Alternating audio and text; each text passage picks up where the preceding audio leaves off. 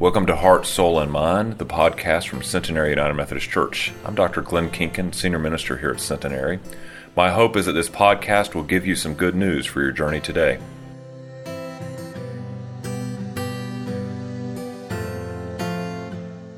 I invite you to stand as you are able as we hear these words from the Gospel of John.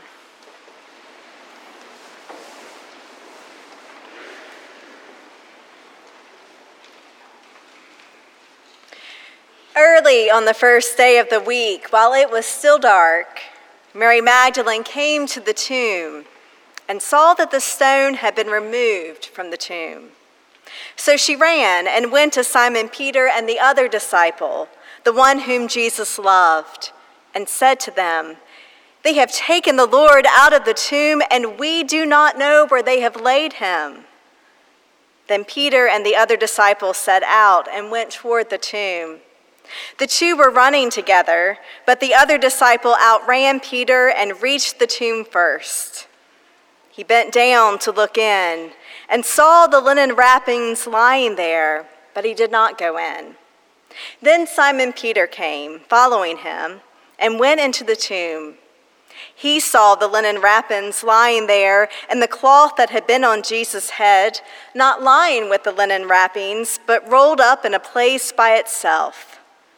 Then the other disciple, who reached the tomb first, also went in, and he saw and believed. For as yet they did not understand the scripture that he must rise from the dead. Then the disciples returned to their homes. But Mary stood weeping outside the tomb. As she wept, she bent over to look into the tomb, and she saw two angels in white, sitting where the body of Jesus had been lying, one at the head and the other at the feet. They said to her, "Woman, why are you weeping?" She said to them, "They have taken away my Lord, and I do not know where they have laid him." When she had said this, she turned around and saw Jesus standing there, but she did not know it was Jesus. Jesus said to her, "Woman, why are you weeping? Whom are you looking for?"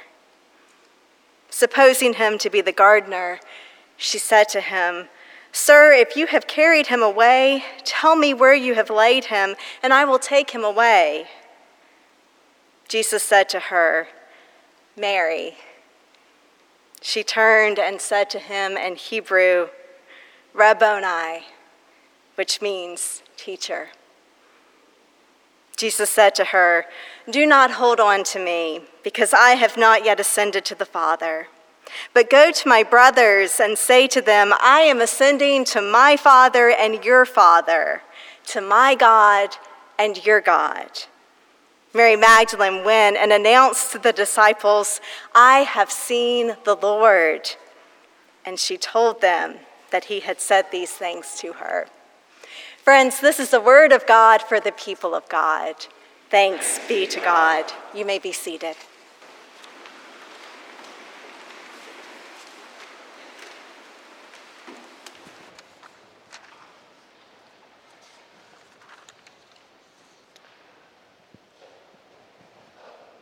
Would you pray with me?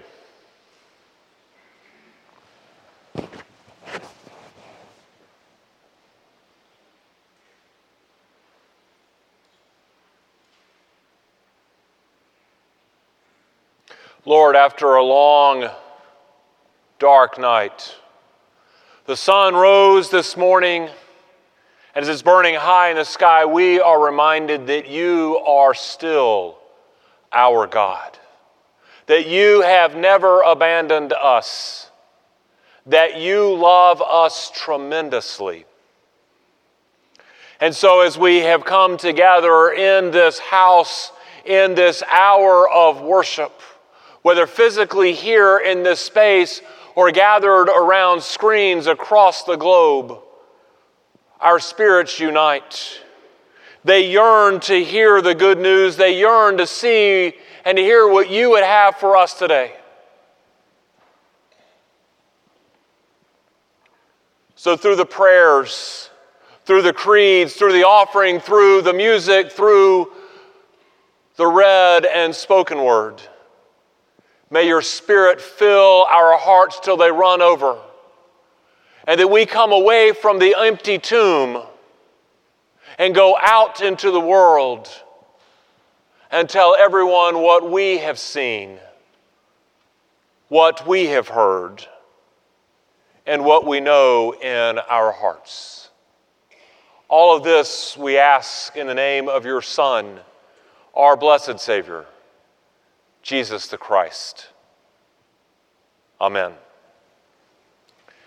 So a few years ago, I took a campus ministry group out to a farm outside of town where I was serving. And this was a farm where there had been a rock quarry at some point, and the farmer had figured out an extra way to bring in some other income. Rock quarries tend to fill with water, and he decided, this would make a great venue spot for weddings, for proms, for fraternity parties, for groups to come out and just to go swimming. And so that's what we were doing. We were out there, just our group. And the great thing about this rock quarry was it had high stone walls and different ledges that you could climb up to. It had deep, clear, cold water. And what I learned about taking this group out, there's really 4 types of people in a scenario like this. There's a type that go, no, I'm just going to sit over on the side and I'm going to read a book and work on my tan. And if I get too hot, I'll just slide into the water off the dock and climb back out. Then there are the Davids. David who climbs up to a ledge, he looks over the side, he backs up, he says, I'm going to count to 3, 1, 2, and by the time he hits 2, he's already midair, waiting to fall 20, 30 feet into the water before you hear the 3 just as he hits the water. Then there are the Steves who climbed up with David and stood there on the edge as David looked, and you could see the mental math happening. You could see him calculating the angles, the distance to the water, how long he would be in the air. Should he do it? Should he not do it? Should he do it? Should he not do it? Watch him back up. Several deep breaths.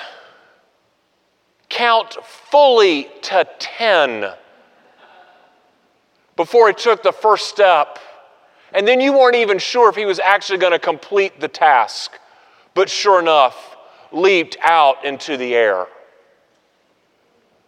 And then there are the Lauras.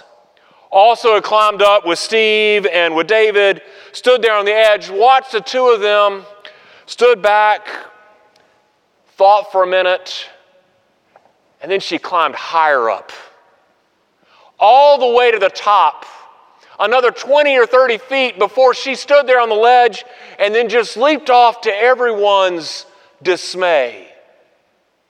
The bravest one to go the farthest up, to take that leap of faith, if you will, before she plunged into the water.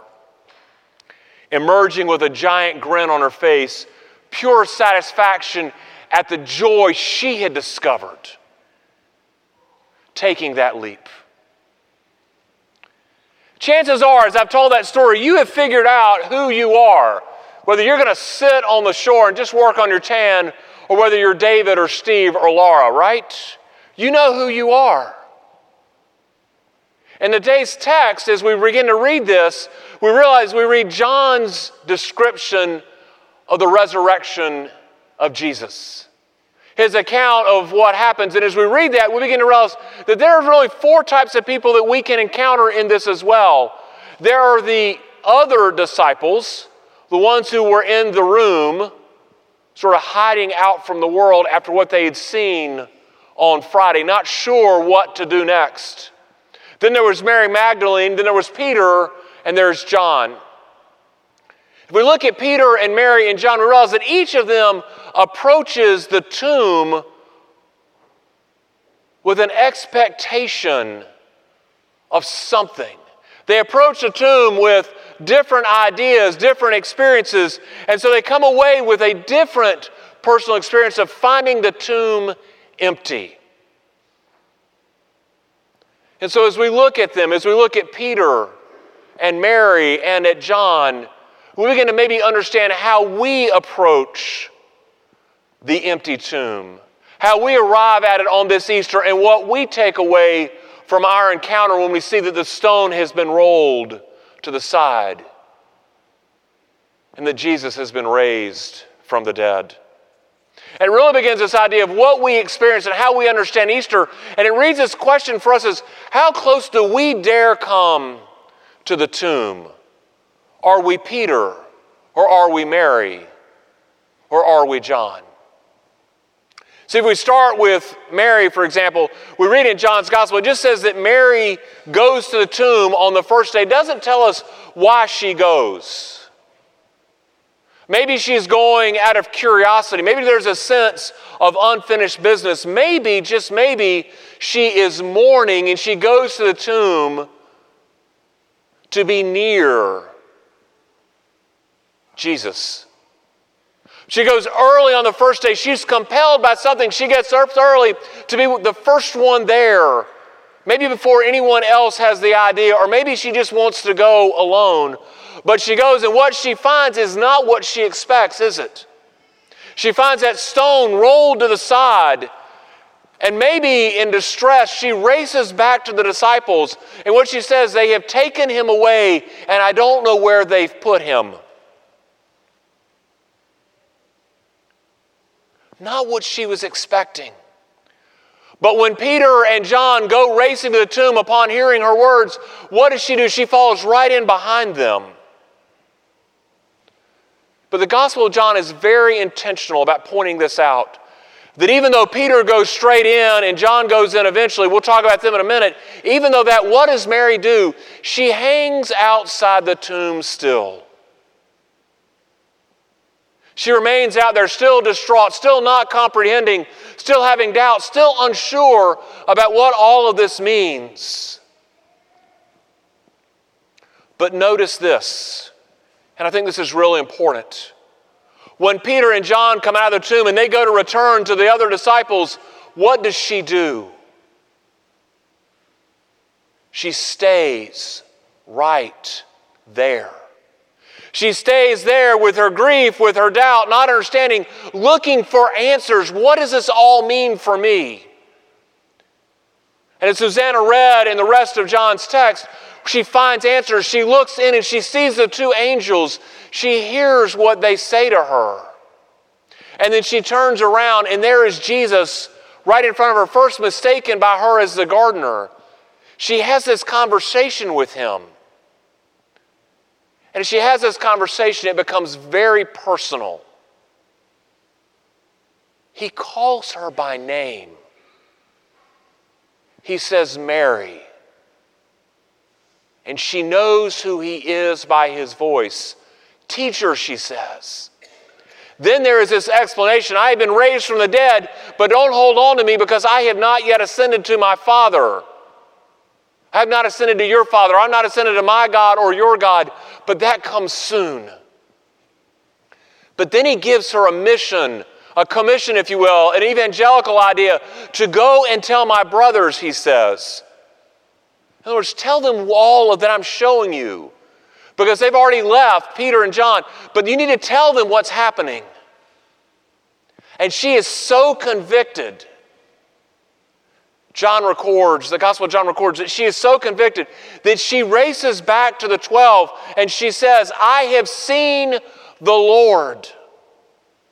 I have seen the risen Lord. This is proof for us that Christ has been raised from the dead. So what do we glean from this? As we think about how close do we dare come to the tomb, if we approach it like Mary, do we come with expectant hearts? Do we come to see, hear, and receive something from God? Look at us. We have packed the house today. We're filling up the internet. Are we here expecting to hear something from God about the power of the resurrection?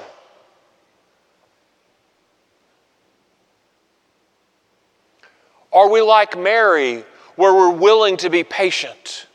I mean, we live in an instant communication world now. Like I texted my daughter who was studying abroad, and I texted her this morning, Christ the Lord is risen, and happy Easter right back.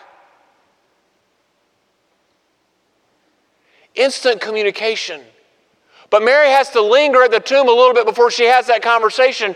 It reminds me of years and years ago when I had a friend at summer camp whose dad was in the Marines stationed overseas. They didn't have texting. They didn't have the internet. It wasn't invented yet. So the only way they could communicate was by phone, which was insanely expensive, or via the mail. Some of you remember those days where you would write a letter to a friend and it might take 2 weeks before they would get it, and then 2 weeks for them to write you back. Are we patient like Mary, coming with expectant hearts and willing to listen for God to speak to us? Are we like Mary in that we are not afraid to ask God questions so that we understand more? That's what she was doing. She was talking to the gardener. Please tell me where you've laid him. I don't understand. I don't understand. Are we willing to ask the questions? See, John and Peter seemed to understand, and that was why they raced back to the 12. But Mary stayed because she still had questions. She was still unsure. I think the beauty of that is it gives us permission to ask questions of God. I mean, God is so much bigger than we can imagine. So when we don't understand something and we ask God, God's okay with that. God's okay that we don't understand. God lets us ask the questions so that if we were willing to listen, God can explain the mysteries of the universe to us, the depth of His love for us. But then when she gets her questions answered, what happens? Mary has this aha moment. This moment in which she realizes the full story. She's seen His ministry. She now understands it completely. And what does she do? She's had this religious experience, if you will. And she has to go and tell the 12. She just doesn't go and say, well, whatever Peter and John told you to go. Let me tell you, I've seen the risen Lord. He lives. She sang that hymn we sang, Christ the Lord has risen today. Hallelujah. Do we dare go as close to the tomb as Mary did? Or if not, if we're not Mary, maybe we're more like Peter. You know, Peter was always the one that was quick to speak and act, often without thinking. I mean, that's why Jesus told him, He said, the church is going to be built on you because of your zeal and your passion for getting it right, your love for me that just sometimes doesn't hold back. So it should be no surprise as we think of Peter that when Mary came and said, the tomb is empty, they've taken his body, the stone is rolled away, that Peter was out the door like a cannon shot. That he was racing to the tomb to see it for himself. But it says that there was another disciple that ran with him. Peter was racing like it was a sprint of a lifetime. This other disciple beat him there because he had a more paced run. But it says John, the other disciple, paused outside the tomb. But you remember when Peter comes in there breathless, what does he do? He doesn't stop. He doesn't pass go. He doesn't collect journals. He goes straight on in. He doesn't miss a beat. He never looks back. He goes into the tomb and he looks around.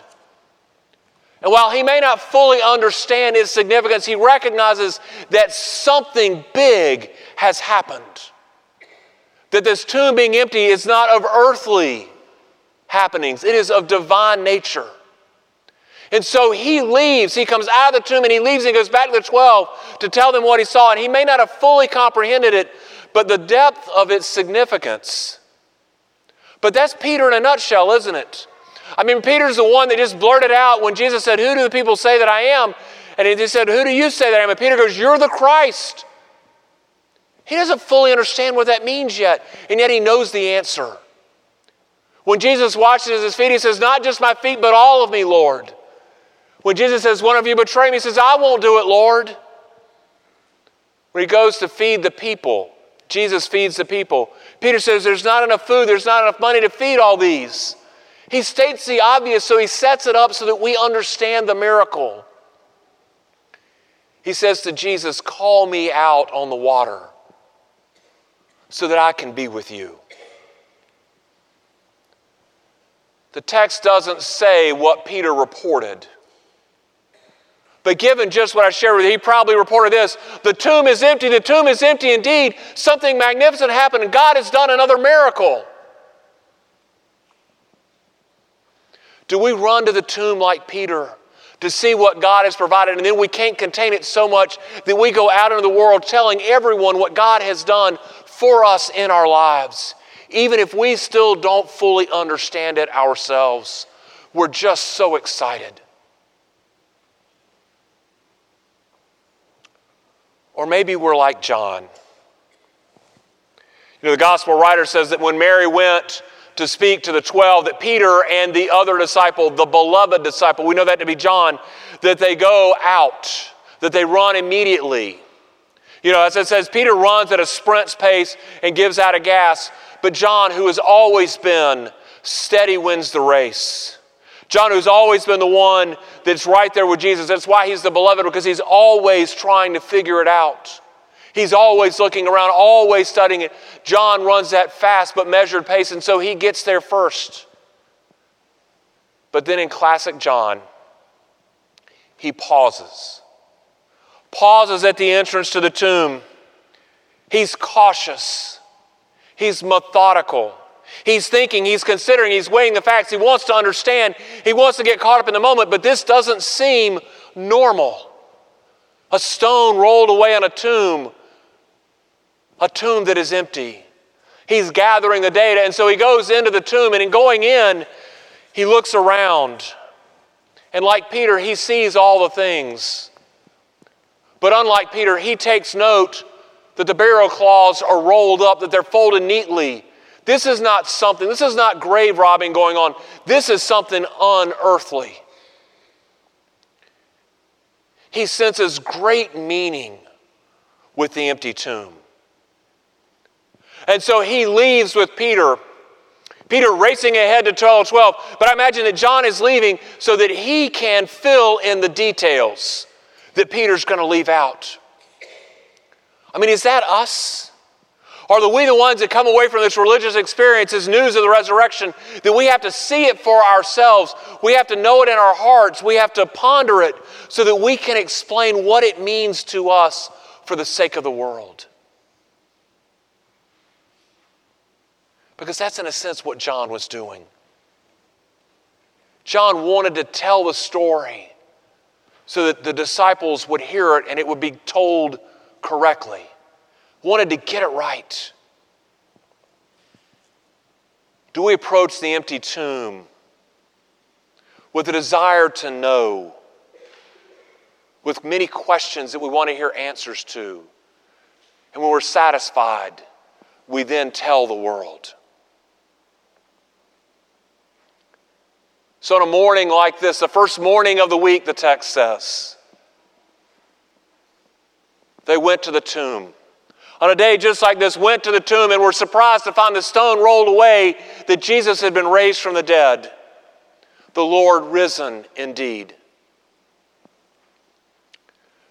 We go to the tomb ourselves on this, the first day of the week, on this Easter Sunday. We gather here in this sanctuary. We gather online. We come to the tomb to celebrate the resurrection. And we come maybe like Mary with questions in our heart and understanding and the patience to listen and realize what it means for us. Or maybe we're like Peter. We're so excited to be here and so excited to hear the story that we want to run forth and tell all the world.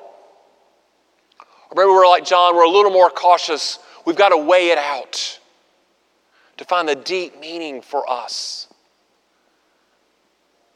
But my friends, I want you to notice that there is one thing that all three of them have in common. They all took the leap of faith. They were all swallowed up in the cool, crisp waters of the joy of God's love and the resurrection. They were all swallowed up in the empty tomb and the news of it. And what did they do with it? They all went forth and told the others. So you came here today. You've heard the familiar story read. We've sung about it. We've prayed about it. We've proclaimed it. We've offered about it.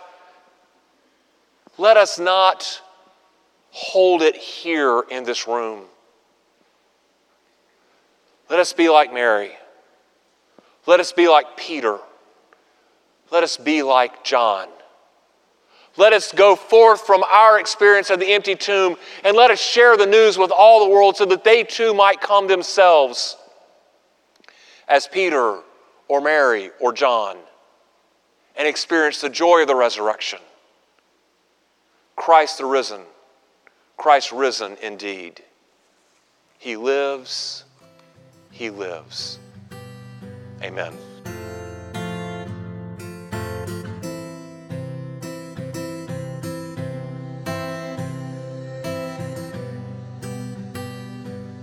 Thank you for listening to Heart, Soul, and Mind, the podcast for Centenary United Methodist Church. We hope that you will consider joining us for worship on Sunday mornings at 9 or 11 a.m. Blessings.